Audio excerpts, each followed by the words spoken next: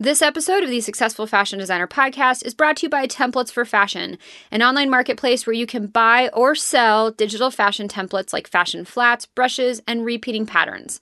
Most files are just a couple bucks, and everything is vector and editable in Adobe Illustrator.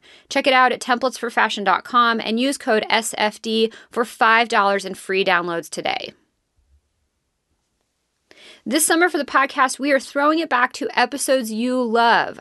So I reached out to all my listeners and email subscribers and asked you, what are your favorite SFD episodes and why? Today's episode with lingerie designer Lori Van Janssen originally aired in November of 2018, and it's all about, you guessed it, how to be a lingerie designer. Multiple people nominated Lori's episode, so I'll share one quick shout out to Maria, who said, "This episode was very insightful. I like that she shares a lot of information, and heck, who doesn't love lingerie? I love seeing her work pop up in my Instagram feed." Thank you so much, Maria, for the nomination, and I hope you enjoy this episode as much as Maria did.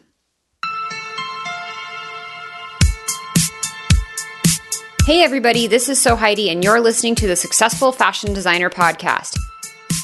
We all know that the fashion industry is brutally competitive and it takes loads of hard work to get ahead. The problem is that everyone's secretive and tight-lipped about their ways. After working as a designer and educator for over a decade, I wanted to help break down those barriers and bring you valuable knowledge from industry experts, and this show is exactly where you'll find that. Whether you're trying to break into the fashion world, make yourself more marketable, launch your own label, or become a successful freelancer, we'll help you get ahead in the cutthroat fashion industry. This is episode 75 of the Successful Fashion Designer Podcast, and today I'm chatting with Lori Van Janssen, a lingerie designer who started out in the industry back in 2003. She first worked as a lingerie designer for brands, but quickly built her own brand of full cup small back bras that she sold throughout the world, including in Topshop.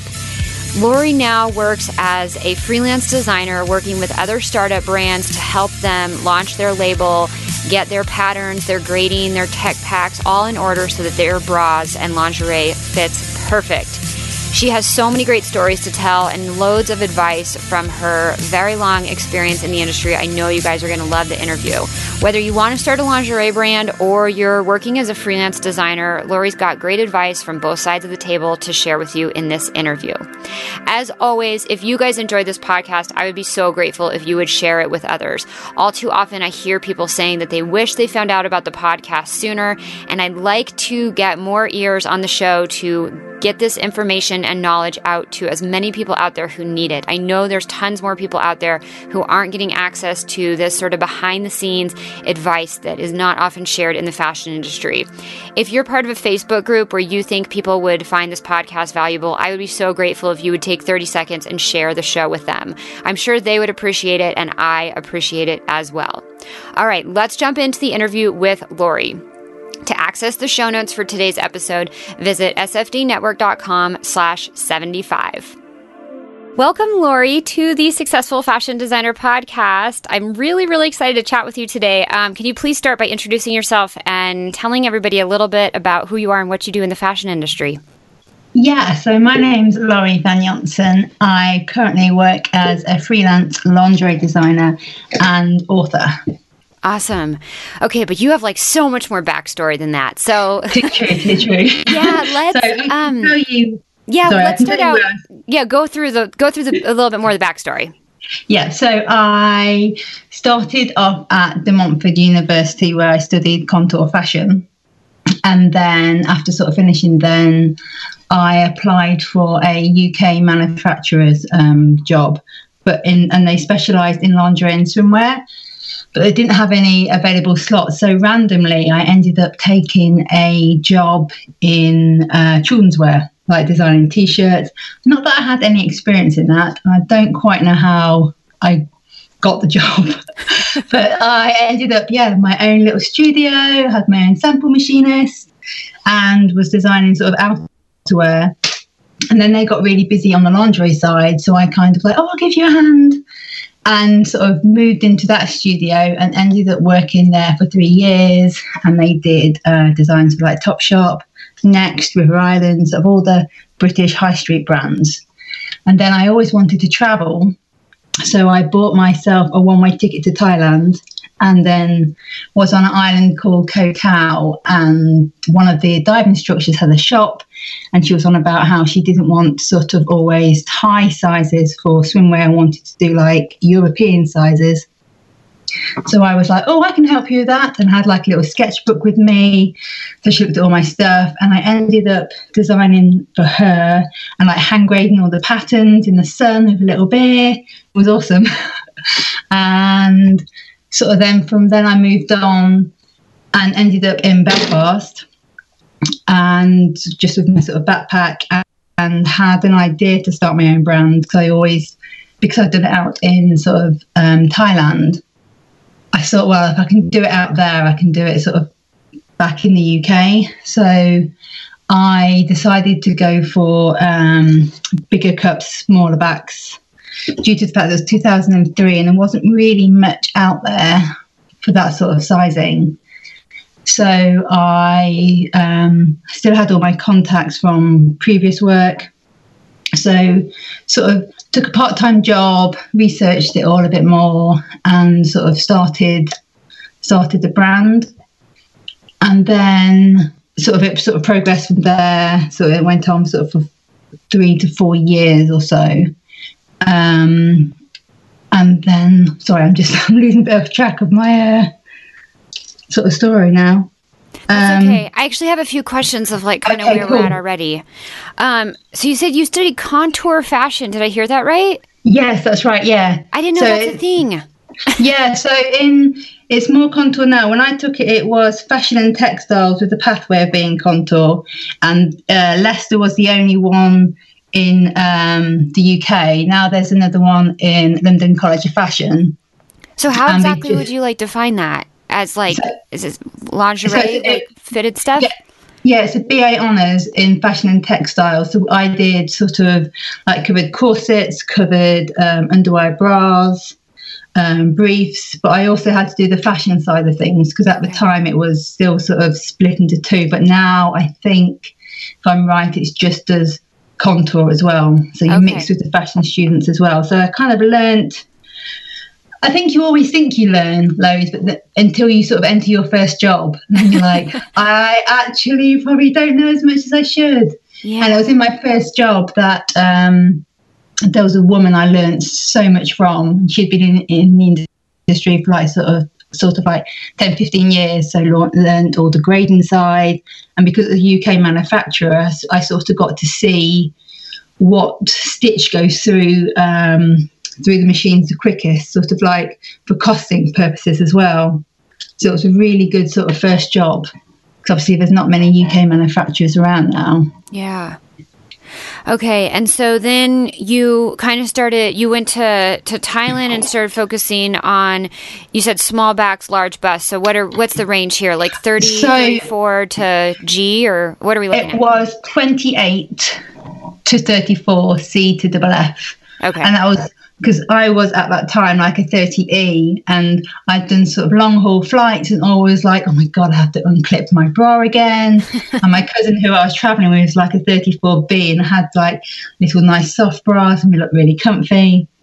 So I kind of wanted to do that sort of niche side of the market and kind of sort of go on to sort of a double F side. And I find, I don't know if you're the same, but I find as a designer, if I have restrictions, I kind of design better, because when you think, oh, I can design anything, you kind of sometimes don't sort of start, or you sort of start in one direction and you change. So mine was sort of either 28 to 34, C to double F.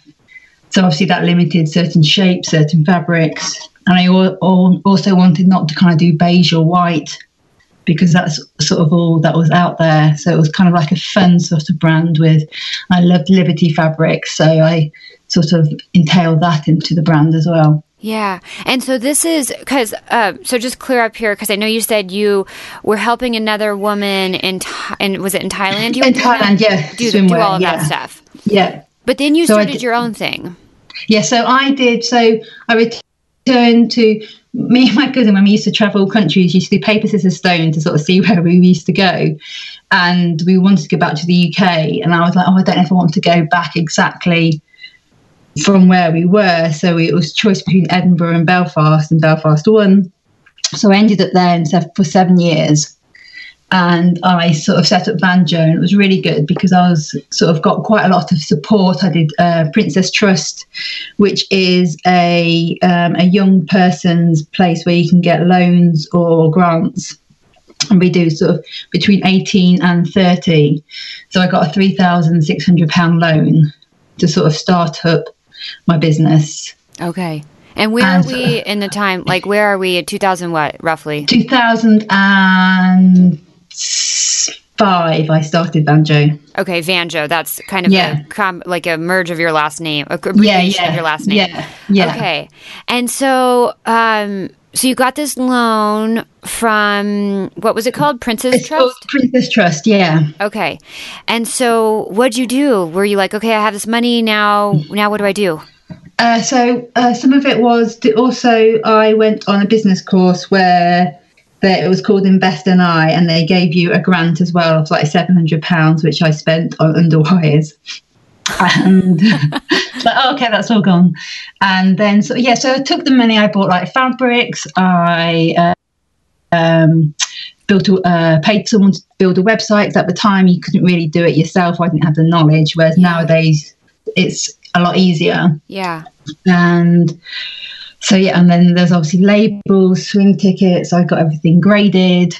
It took me about a year to set up because I was getting a UK manufacturer to make it, but they went bust. So then it sort of delayed me. So I kind of learned how to sew to a level I was happy with.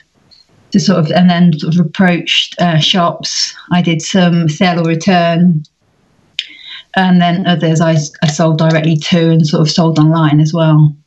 Okay, go ahead.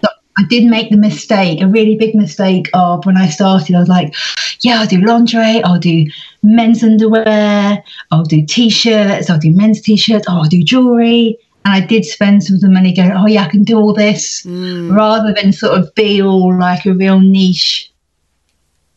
Lingerie is what I knew. So you sort of kind of get carried away at the start of thinking, I can do this, I can do that, not realising actually it's just you making everything, promoting it all. So how did you realize that was a mistake that you needed to kind of scale back to just like a really super tight niche? I think after one or two seasons, I was like left with quite a lot of T-shirts. And then when I kind of looked at my website, I realised that why would you buy lingerie from me if I specialised in T-shirts as well? Whereas that was the side I always wanted to go down. There were so many people doing T-shirts, and what made mine stand out? And I realised not a lot. And it was kind of that realisation of that. Whereas the lingerie, I had the niche, I had like a story to tell from it all. And sort of social media wasn't sort of strong as it is now. So I couldn't sort of it was all sort of press based. So I realised, I need to sort of, when someone clicks onto my website, there's no other like Instagram, there was no other like Instagram or Facebook pages where people can sort of scroll through and know more about you. So I knew it had to sort of just be lingerie. Okay. And so I want to know a little more detail about that first year, because you said you were working with a UK manufacturer and they went bust. And so so then what were you doing? Were you just sewing a bunch of samples yourself and going out to stores trying to get them to buy? So I had a part-time job, which I worked in a shop. And I sort of had the first range, had the fabric sent off to the manufacturer, and they sort of went under, sort of taking all the stuff. So it was kind of starting back from square one. So which made me, looking back now, probably a tighter range. So I sewed it all up, and I basically went online, saw other people independent who they stocked with, and thought, would they be my type of stockist? So I then sort of booked a flight from Belfast to London and sent press packs out saying, I'm in London for this sort of date. It'd be great to come see you, drop my stuff off. And Topshop was also one of them. So I then went to see them and they were like, oh, we want this range. And I showed them the spring summer range. And this was in June. And they were like, oh, no, we want your autumn winter range. So I was like, oh, okay, it's back. Yeah, it's back in Belfast. I won't be back for 3 days. I'll send you all the images. Whereas the reality was I was going back that night and I literally made the whole collection within 3 days. Sent it to them and they were like, yes, we want to take it.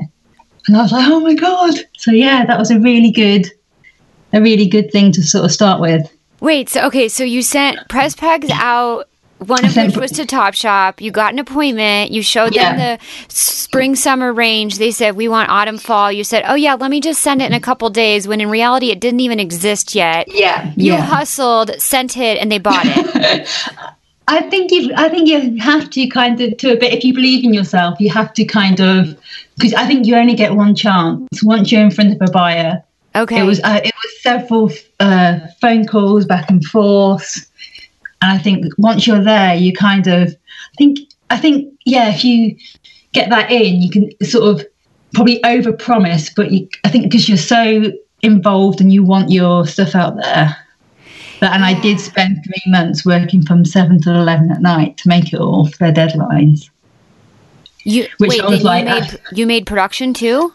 I made it all, because at that time, obviously, I didn't have a UK manufacturer. So over 250 pieces. You sewed them all with your 2 hands? Yeah. Wow. It was I remember I missed autumn completely. And once I sort of, December was a final drop off. They had 2 drop lines, one for their website and one for their London store. And I got outside and I was like, where's autumn gone? And it really did freak me out a little bit because I'd spent that much time. And I was like, I don't think I can be under that much pressure. What just happened? Yeah. Yeah. But it was just amazing. I was the first one to stock above a double D, and to walk in a shop like that as well and see your stuff, it is pretty amazing. That's huge. Yeah. How do you think you stood out enough to get an appointment with a Topshop buyer? I mean, that's insane. And I know that was a long time ago, and I think, retail's changed since then, but still, that's a huge accomplishment. What do you think you did that made you be able to get that appointment? I think because I'd previously worked for Topshop, I think that helped because obviously I mentioned the buyer's name. Okay. But basically, I think I rang up. I just rang up and asked for the switchboard, the buyer's phone number or email, and they wouldn't give the phone number out to ask for an email. But then when the person replied back like, oh, you're quite sort of vague, send us all your stuff and we'll have a look. Obviously, at the bottom of the email, they always have their phone number. Then they have their assistant buyer's phone number and details. So once I had them, I could then be, only me, just letting you know. And I kind of updated them, like with, I'm just doing this, I'm just doing that. And I also seed in their lingerie buyers email as well. Okay. So, yeah. And then I think a new buyer came on board before I had a chance to, because I was emailing the old buyer. And usually when that happens is the new buyer wants to put their own stamp on things and see new people. So I was able then to go, oh, here you're new, this is my stuff, keep you updated, to the point maybe being quite pest-like. But yeah. Did you get more orders from them? They only ran one season. They had then Kate Moss collection in, so they cut back all sort of the small brands, and because mine was above, I was the only one above a double D. I know off the website it sold more than in store, but it was a great sort of leverage to when I approached other shops to say, oh yeah, it's being stocked in Topshop. Yeah. So it was quite a good sort, because quite a lot of other people ask who you're being stocked with before they commit themselves. So that was a good name to be able to drop. Yeah, definitely. And so then you also had your website. Were you selling on the website direct to consumer at this time also? Yes. Not that much to start with. I mean, I had 2 websites in the whole run of Vanjo, which cost, looking back, probably quite a bit more than I paid. The first one I got done, when I wanted to even change a page, they're like, "Oh, it's going to cost you like £300 to change a page," and it was just got so then I had to then redo with another person, but I used the website as well. There was I got American stores approached me. I think it was Zoe and Co. They're in New York. Because I had a review in a website called knickersblog.com, and they reviewed the lingerie, and then I used to put all like the news or the reviews up. So I used to get sort of stockists come in mainly through the website, more so than individual people. Mm. Okay, and so you kept stocking your product in stores in the US and the UK. Yeah. And then what happened? Did you keep growing the business? I got to the point of I was too big to do it by myself. Okay, so this whole time you're still making everything yourself. I'm still making everything. I've done one run with a UK manufacturer based in Wales called AJM. They had done some briefs and some thongs for me on one set, but apart from that, yeah, I was making everything. I mean, wow, it seems kind of crazy to me. I mean, you were getting some, decent sized orders, you had decent sized production. Was it just that you couldn't find someone to fit your needs? I think it was mainly cost and minimums, which I think most designers come up with. Yeah. It was like either high minimums or costs. And the fact that I covered sort of from 28C right the way up to 34FF. So there's a lot of sizes. It's not in sort of outerwear. You probably have small, medium, large, extra large, right, or 8 and 12, and you've got 3 sizes. Right. Whereas I had that alone with the briefs, and then obviously probably 20 odd sizes covered in bras. So in some of them I would probably only get like one, like a 28E wasn't popular, but a 28FF was. Okay. So it was that, and I wanted to keep it all consistent. I thought if I get the popular sizes made of a manufacturer and I hand make the others, it wasn't. So I either had to at that point dive in, take another loan and expand the business, or just close it down, which I chose the latter one. Yeah. And when was that? Yeah, that was 2009. Okay. 2008 I made the decision, and then 2009 was the spring summer was the last collection that went out. Okay. And then I had during that time I had quite a lot of people inquire about like how to start their own start their own label. So I used to sort of go back and forth and obviously answer everyone's email. And I got the idea to write a book then on how to become a lingerie designer, because it's really hard to find all the information when you sort of first start, I think. Yeah. And so you wrote the book, which you still sell to this day, right? Yeah. So I wrote the book whilst I was working I went back to a shop. I moved out of where I was living. I went to live with a friend in her spare room. I thought, right, I'll give myself sort of a year. Then sort of 2 or 3 years later, I was still sort of putting it all together, and I was just working part-time in a shop. And I was decided to go back into the lingerie industry, and got a sponsorship for Melbourne, Australia, to sort of work out there for them in a supplier-based studio. So I moved to Australia, and I finished then the book whilst I was in Australia, so launched it then, and then sort of worked for this company just for over a year, and then came back to the UK with my idea to do more sort of teaching or tutorials, and then went for sort of other sort of lingerie work to sort of see, but then sort of the closest one to me was like a 2-hour commute. And I was like, so I decided I'll set up my own sort of freelancing business to help brands start up, because that was the bit I was most passionate about. When someone comes to you, they've probably got no experience, but they've got probably an amazing idea, and they're not sort of stopped by what's out there or not knowing what they're doing, sort of thing. So I provide all the technical support for people. So they'll probably send me a sketch, and I can do all like their tech packs, do all their spec sheets, do all their technical drawings, and have been doing that and continuing to write all more technical books. Okay, so you went from having your brand to kind of leaning more towards an educational and then service-based stuff. And like how you mentioned, you're like, I wrote the book and then I just launched it. Like what? That sounds, I mean, it's like, okay, that sounds really simple, but like how did you really like do that and get yourself out there and get some, get people's eyes on the book? I mean, you had a following obviously from the brand, from Banjo, but like, I don't think it's quite as simple as that. No. So once I wrote the book, I was setting up a website which was how to become a lingerie designer. Okay. So I thought, well, if you're searching for that will probably be then the top one. That's why I sort of named it that. I thought, well, you're kind of searching for what you want, so I might as well name the book and the website that. Okay. And it sort of did lingerie blogs quite loosely and a bit technical stuff, but I didn't really have that much time to spend on it because I was working as a lingerie designer in Australia. Okay. But so once the book, so it was a self-published book. So then I sold it to one of the publishers that I worked with. They do it automatically where they put it on Amazon for you.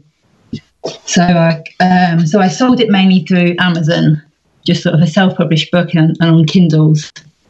And then it was once I returned back to the UK, I was then able to improve my website, get it not just about a blog in this book. It was more about more of the technical side. And so I made it into like an ebook as well on my website. And then sort of wrote Anatomy of a Bra, sort of extra books that people could be looking for, and how to spec a bra and brief, how to write a technical pack for a bra and brief. So all the bits that when you think, I want to design lingerie but don't know where to start, the stuff you need if you're going to approach a factory, one of the first things they will sort of probably ask you for is if you have a technical drawing or a tech pack, which they can cost it from. So it was mainly from that, and I just, with Banjo as well, I had quite a lot of free press, just mainly by sending like press packs or information to magazines or niche blogs. So I kind of did the same with the book. I sort of sent it to sort of lingerie blogs or sent them a copy for them to review. And I think that's what helps, if you're willing to send out your products to places which will like review them or take a look rather than just tell them about it. Yeah. Okay. So you started, like, you had your books, you started blogging, creating some technical support, additional resources via howtostartalingeriebrand.com, which got you to the top of Google.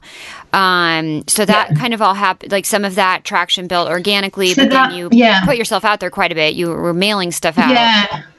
So then, because when I came back to the UK from Australia, I started a master's in the business fashion. So my idea was to go to do like lecturing in lingerie. And then I had my first child in the year of coming back to the UK.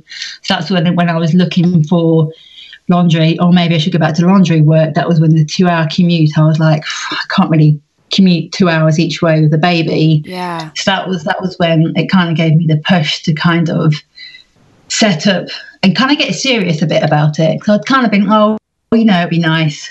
I've had my brand and I've worked on it all. That was really good. Yeah. And I worked really hard. And then it was like, okay. And then I kind of worked in Australia and I sort of wrote this book, which is what I really wanted to do.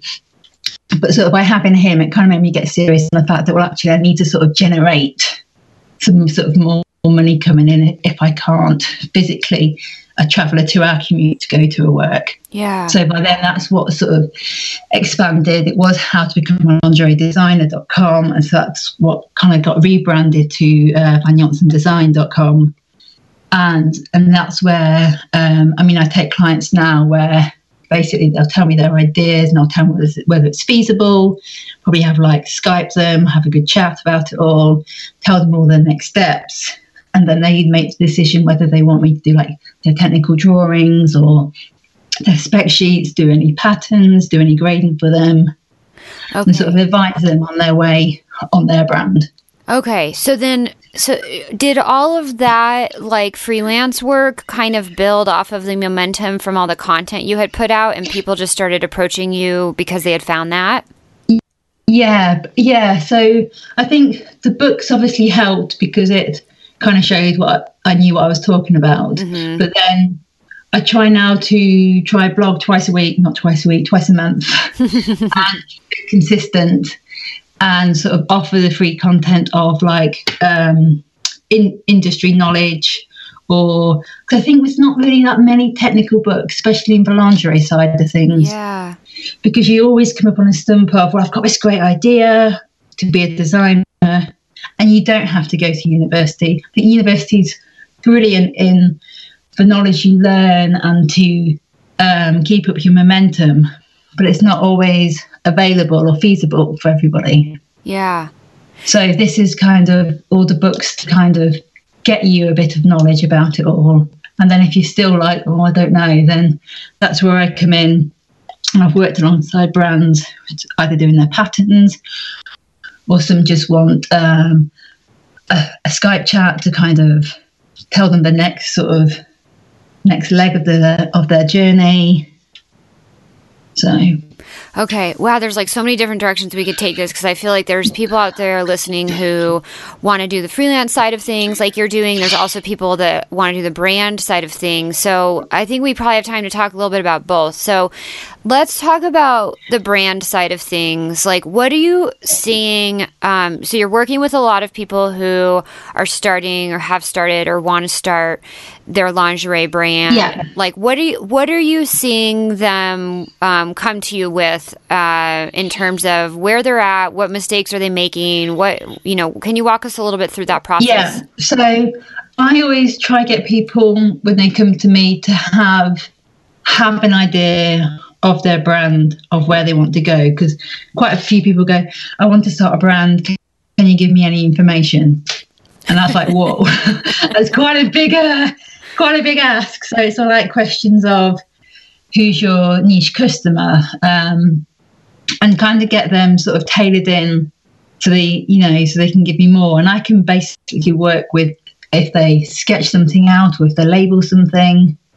And I mainly take it from people who haven't got any knowledge of the fashion industry or the lingerie industry, or haven't any sort of knowledge of sort of how to draw or what to do next, really. So some people, it could be like an ethical brand, it could be a type of fabric they're using, they could be wanting to solve a certain problem that they've got that they think other people could have within the lingerie industry. Could be like to do with fastenings or anything like that. So I then take them through what they have to complete, sort of the general timeline of everything, and to sort of get them to research like all the factories or where they want to get it made and all the questions they probably haven't thought of. And then I would then send them like a price list of like, this is how much it will cost for a technical drawing, this is how much it will cost for a tech pack, and then break down what each one's for. And then this is what it will cost for if you want me to do a pattern or grading, or let them know some factories prefer to do their own grading. So kind of giving them all the information, but kind of getting them to kind of take ownership of their brand and kind of do a lot of the legwork so they kind of know. Yeah, because I think like one thing I've heard from a lot of freelancers who work with a lot of startups is there's a lot of hand-holding at the beginning in terms of just educating them, letting them know why they need what, and there's sometimes can almost feel like justifying what you're doing for them.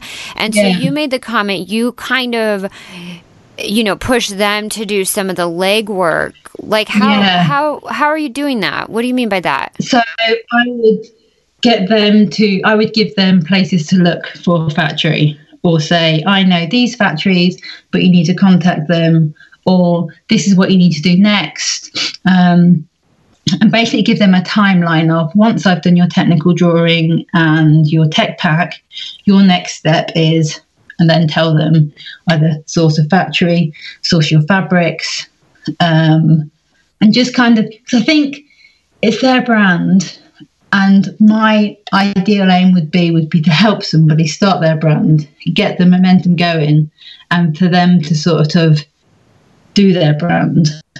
Because I think it's important for them to learn as much as they go along as well. Yeah. So you give them like the next steps and you point them in the right direction, but then they go and do the research and the inquiries. Okay.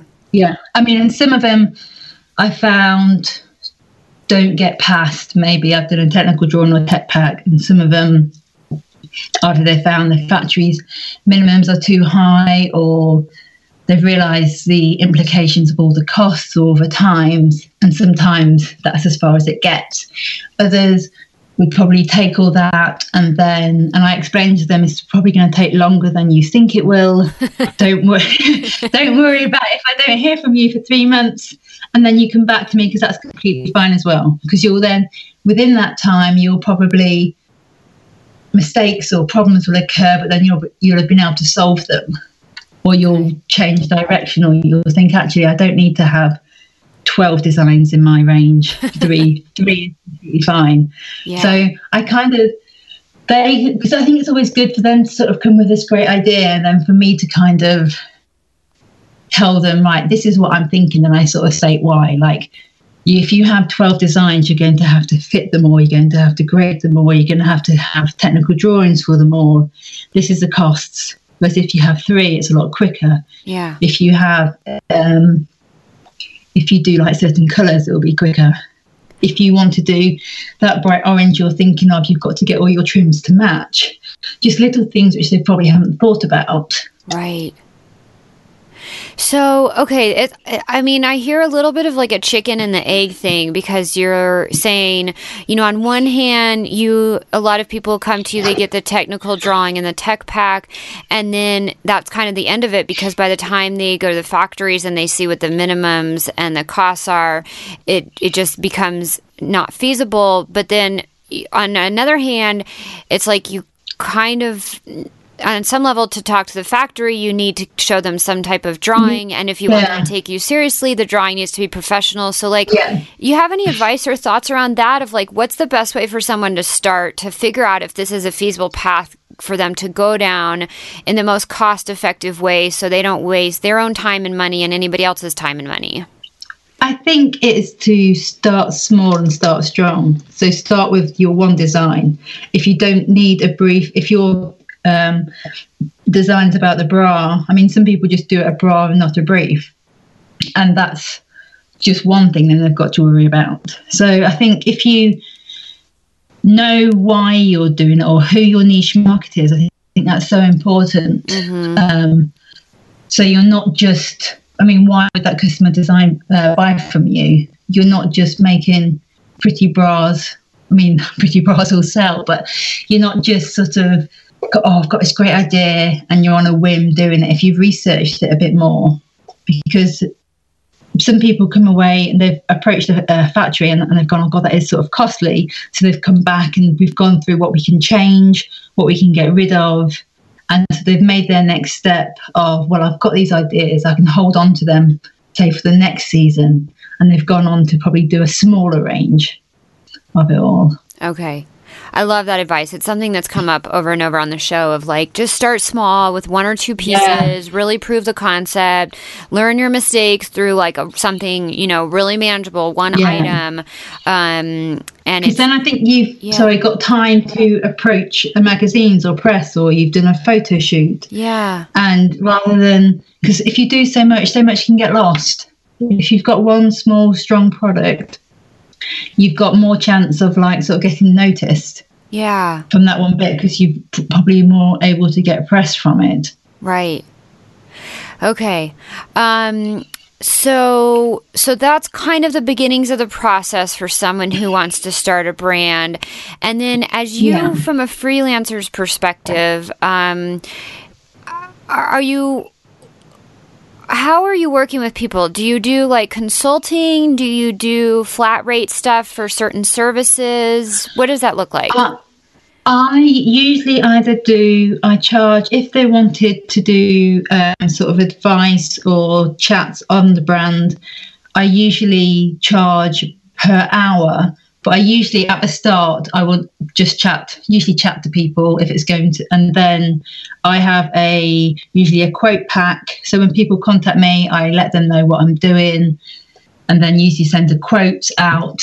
But then obviously state that if it's bigger or smaller jobs, this can obviously be altered. Sure. And I find doing that kind of saves sort of my time in the fact that I haven't had to find, because before I did this, I would find out exactly what they were trying to do, what did they want, and that would be like emailing back and forth. So now I usually send out a sort of a price list and then sort of go from there. And then that sort of gets altered if they're doing sort of, or if they want more than one, if they want a technical drawing and a tech pack and a spec sheet or a pattern, then obviously the price will get reduced and it will be tailored for exactly what they want. Or if they just want one thing, then it can go from there. And then I'll sort of give them a timeline of where I'm at and where I can fit their work into my schedule. And so, so I would go, and then if it's a continual thing, I always keep a diary, and it's literally got in who I've worked on for that day and how much time I've spent. So it could be like a name for a brand, and literally 20 minutes sending emails or working on something they've wanted me to work on extra. And then at the end of the month, I would then tally it all up, and then that will be charged sort of on a hourly rate. And then some companies would state, let me know when you get to, 10 hours a month. Sure. Or let me know when you get to this, or I don't want you working above this amount per month, this month. So I always let them know. I keep a detailed sort of breakdown of exactly what I'm working on. So then when I would email, usually at the end of the month, do weekly like breakdowns of exactly what I've worked on. And then it sort of tots up at the end of the month for it all. Okay. So I love that, like how clear you have that all outlined, and then the sort of limits that the customer gives you, because obviously they have a budget they're trying to work within. Yeah. I try to set that out all before like any work gets done. Because there's nothing worse, I think, than not realising someone's probably working away, and suddenly you've got this massive bill. Yeah, I've heard that story before. Yeah. Or I say like, is there a set time you want me to tell you I've worked on it? And different companies, there's different things. Some will be, especially if they're new, just by the end of the month, if you've done more than 2 hours work of emails or working on this, that and the other, let me know. Some of it could be more like up to 20 hours or... Yeah. Well, I think it's such an interesting space, because I know when it comes to freelancing, a lot of people have questions about, should I charge for email correspondence? Or, what if I quoted them a flat rate for, this thing, but then they keep emailing me, asking me for a ton of revisions, or they keep emailing me, asking me for advice. And it's such a fine line. Yeah. So where do you find the balance with that? On my original quotes I send out, I state any changes that be made will be charged at my hourly rate, but all this will be, and then I state that they have to make all the changes they want. This is like after, say if I've done a full project and they've come back and go, because it'd be, can you just change that line and probably reduce those briefs down for a tanga size rather than a full brief. And in theory, that little bit sometimes doesn't take you long, but once you've got like lots of people making requests, so I then get them all to do it in writing and then state, this might take this approximately about a time, you will be charged at this rate per hour. Please confirm whether you want to go ahead. And regarding emails, usually it depends on the project. I mean, if it's a small project that I know I've got to just, if it's really quick emails back and forth, I don't generally charge because you don't want to be too overcharging, if that makes sense, on all the little bits. But if it's been something where you've had emails back and forth a lot before you've even got started to your work, and that would be the bit I would usually charge the emails on, because obviously you're giving your advice and you're kind of directing them on everything. Okay, so you just kind of use your best judgment call as to when, it's a tough space. I know and just let them know, really, because most people go, they probably don't realise so I try to set everything out on my original quote. Yeah. And then state I can email. I do not mind being CC'd in on emails from factories if you want like factory advice and like what to ask for them and stuff, but this will be charged.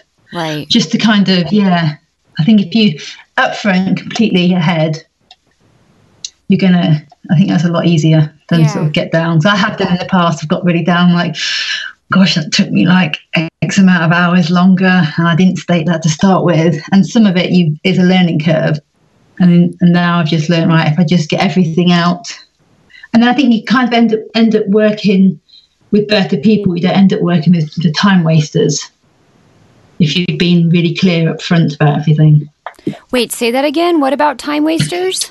I think if you be really clear about everything and your costs, and this might cost you more, I think you end up working with more people that say want their final product to look amazing, rather than people who want you to do everything for sort of the time wasters of, can you just email the factory this? Can you just do that? I mean, probably not expecting to pay for it all. Oh, okay, gotcha. So people that you find the more upfront you are about the pricing, then the more the customer, meaning the brand that you're working with, takes some of the control in their own hands and does some of the legwork themselves. Yeah. Okay, interesting. And then how are most people finding you, and how, because that's another thing.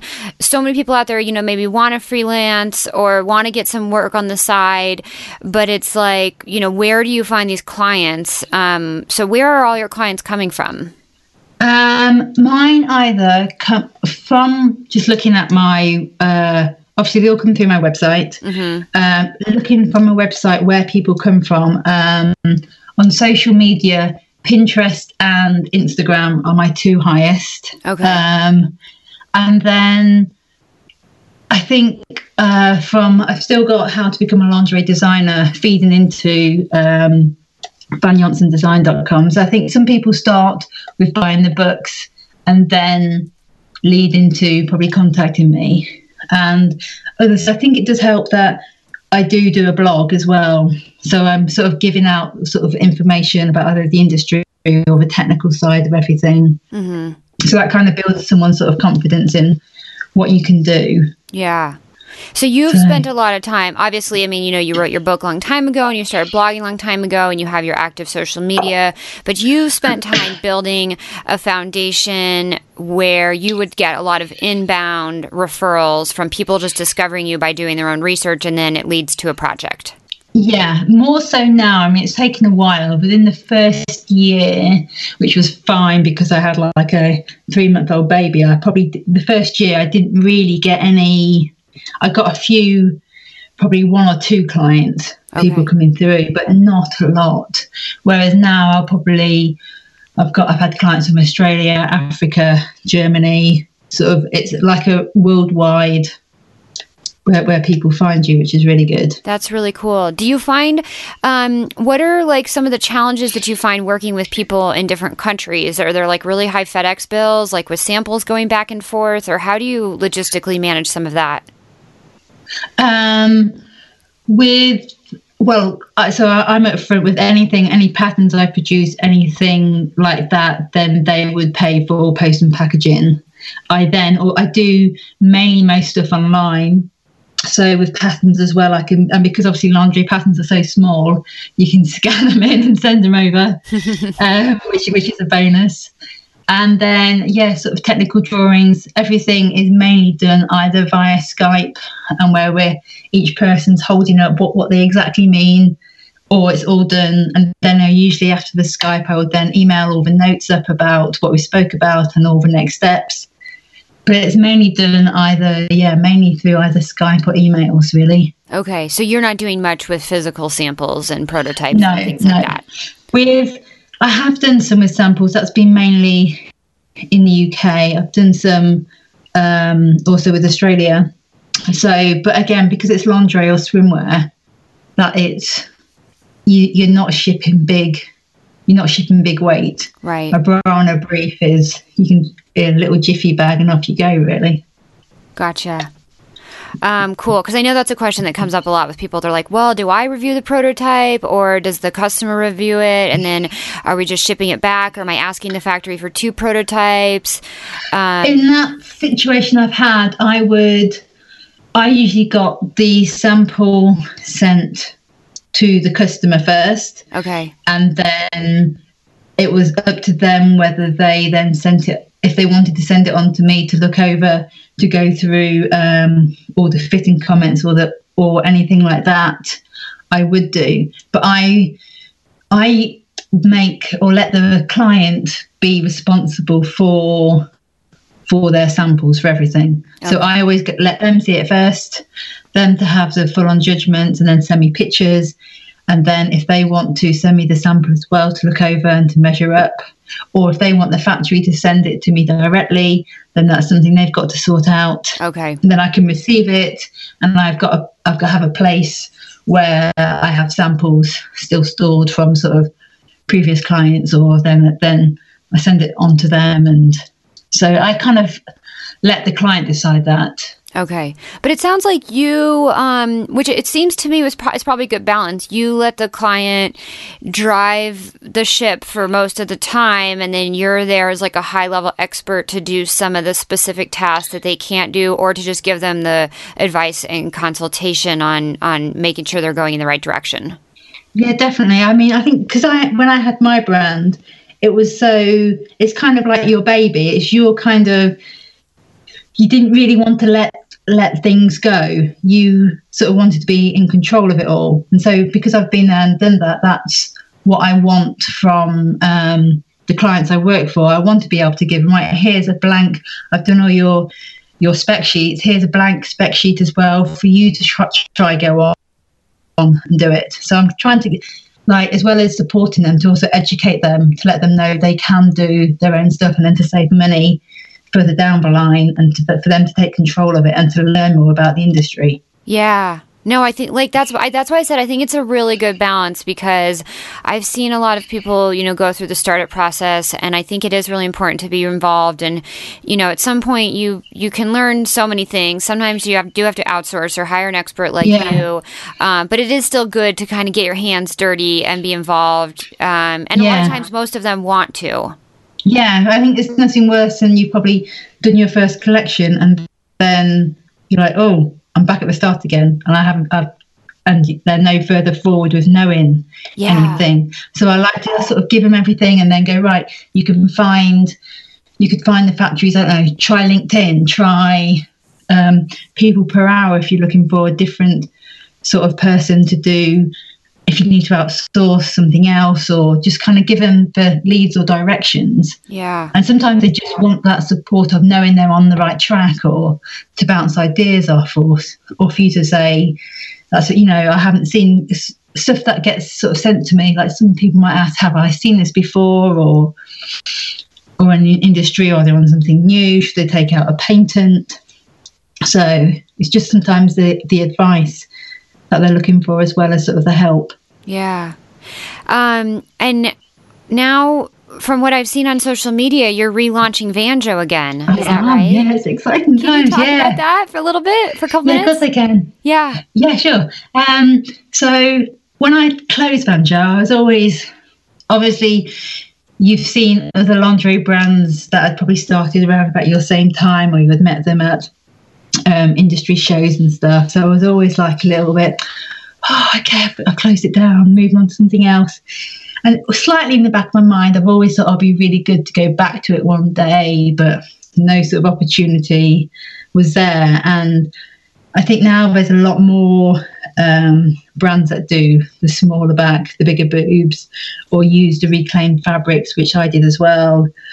But it sort of seems the next natural step, sort of 10 years on to kind of go back to it. So it's going to be done, but on a smaller scale. So I'm not sort of targeting stockists as much. It'll probably be more online and updated the designs, and it's still all about like the workmanship. So it'll still all be fully lined and stuff. So sort of lingerie which lasts, lingerie which I still think there's a niche in the market for bigger cup sizes with smaller backs. And this one will be concentrating more on the soft bra, which was one of my best sellers previously, rather than the underwide bras. So I'm just going to sort of, see how it goes. And I don't think there's as much pressure this time than previously.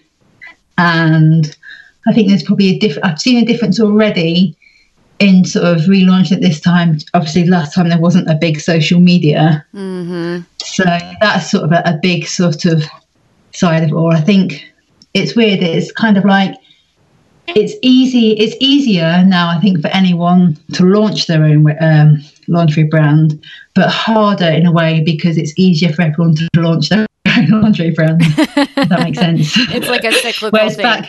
It's a lot easier to do because there's more information out there, or there's more, you could get a lot more sort of people knowing about your lingerie or your brand through social media. But because that's obviously accessible to everyone, it's kind of harder now to kind of have your niche or to stand out. Yeah. Are you going to make everything yourself again, including production? I am, yeah. I do like that side of it all. You love the sewing. Yeah, it's quite a therapeutic sort of bits to work out the patterns or the fits, and plus because I'm not aiming as big this time. Okay. But obviously, if it went a bit mental, I would. I've got the contacts now to sort of pull in the manufacturers more so now than previously.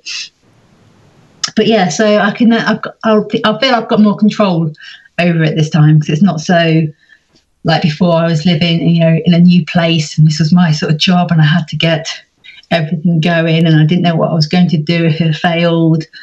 Whereas now it's kind of not about that. It's sort of about producing great lingerie which fits for a bigger cup and giving women the choice about that. Yeah. Rather than sort of it being about me, it's sort of about the lingerie. Yeah. Are you going to do made to order, or are you going to create some inventory? No, I'll do made to order, I think. Okay. And that sort of keeps, because obviously the sizes go again so vastly, like 20 sizes in the bra sizes, that keeps then everything a bit smaller as well. Gotcha. And what's the timeline for that? When can we go to Vanzo.com and buy? I think, I'm hoping in mid-September. Oh, wow. Okay, so actually the podcast will already be live by then. Nice. Yeah, this won't come out until, I think it's in November. So everybody, they can already shop, hopefully by then. Yeah. Yeah, it'll definitely by then for sure. Okay. Awesome. Just in time for holiday. Yeah. Yeah.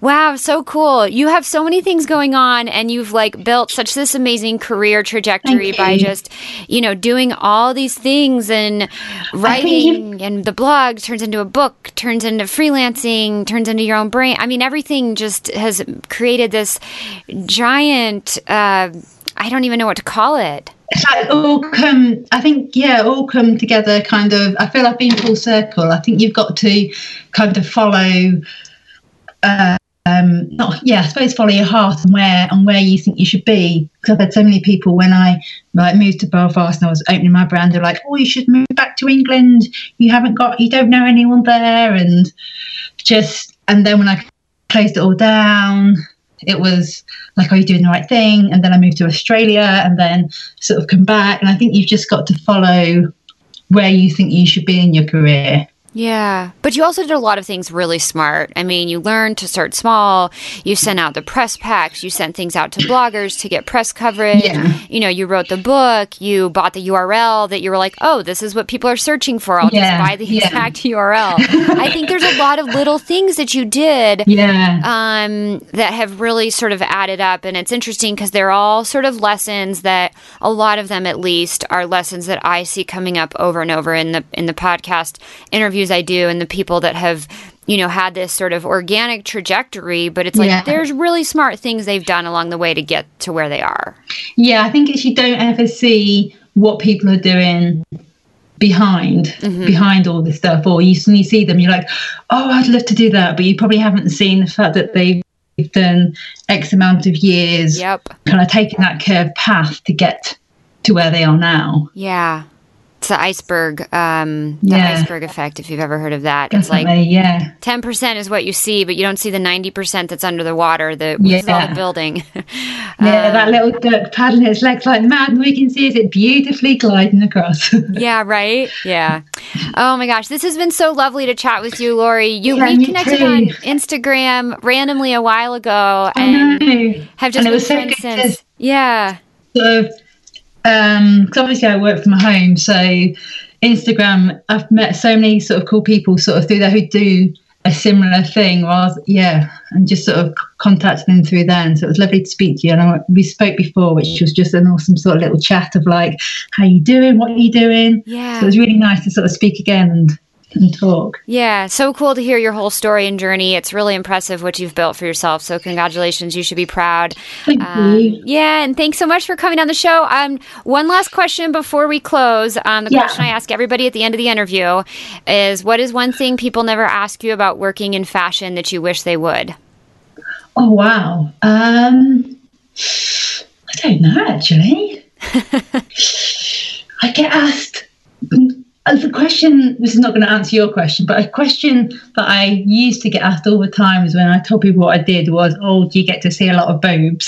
Which was like, well, kind of, yeah. I think it's my advice, I think, or question that I probably don't get asked is, I'm trying to think now. I would say the fact that you should probably start before you're ready. I think, a lot of people sort of probably don't start before they're ready. They think they should have like all their ducks in line. They should wait till they've got everything. So I think the question needs to be asked is when would be right to be ready? And I think the answer would just be now. I think you just got to go, start small, start it strong, and then sort of see where it leads you. Because once you start going, you know whether you're going in the right direction. Whereas I think if you are still and you're sort of umming and ahhing about what to do, you're going to be there a year later. Whereas if you go, right, okay, I'm going to go now, and then if you are in the wrong direction or it's not working out, you're more likely to turn in the right direction rather than just sort of being stood still. Yeah, I love that. And I've heard that before, and I've told people that too. Just start doing something. You'll learn along the way. You'll mess up. You'll have a lot of mistakes. But if you don't, you'll like you said, you'll wait another year and it won't get started. Yeah, totally. Yeah, definitely. Awesome. I love that. And then where are all the places people can connect with you online? So my website is vanjonson.com. So VANJONSSON. DESIGN, Van Jonson Design, and then Instagram is the same handle, Van Jonson Design, and my Facebook page is still on its old one of how to become a lingerie designer, but it's just slowly being altered. Okay, awesome. Van Jonson Design. Okay, once they do it. And is the brand relaunch is going to be under Vanjo, VANJO.com? Yeah. Okay, that's the one. And then also on the Van Jonson Design, there'll be a link through there anyway, and there's a blurb about the brand as well. But it will get its own Vanjo page. Okay. Once it's been going. I love it. I'll put links to all that in the show notes. Thank you so much for chatting, Lori. It was really lovely to get to know you better and hear more of your story. You too. Thank you. Yeah, thank you. Cheers. Thank you so much for listening to this episode of the Successful Fashion Designer Podcast. I appreciate each and every one of you. If you enjoy this podcast and you are part of a Facebook group where other people are hanging out that you think would enjoy this type of content, tips and advice and strategies on getting ahead in the fashion industry, I would be so grateful if you would share the podcast there. There's too many people out there saying they wish they found out about the show sooner, and so help me help them by getting their ears, listening to the show, right now. So go ahead and share the show if you're part of a Facebook group and you think that this is valuable content that others would find valuable as well. Of course, as always, if you'd like to learn more about any of the resources mentioned in this episode, visit the show notes at sfdnetwork.com/73. Thanks so much, and I'll talk to you in the next Successful